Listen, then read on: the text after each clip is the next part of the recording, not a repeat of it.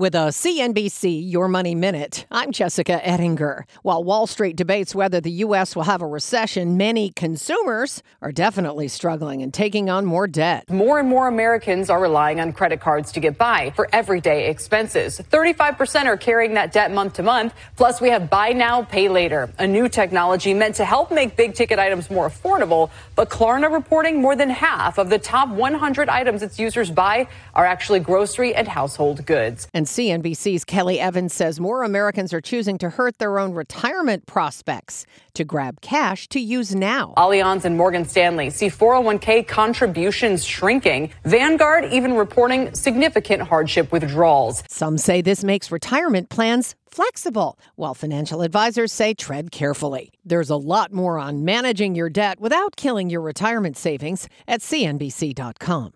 I'm Jessica Ettinger, CNBC. CNBC has quick and easy to understand business news updates at the open, midday, and close every weekday. Markets, money, and more from Wall Street to Main Street. I'm CNBC's Jessica Ettinger. Follow and listen to CNBC Business News Updates wherever you get your podcasts.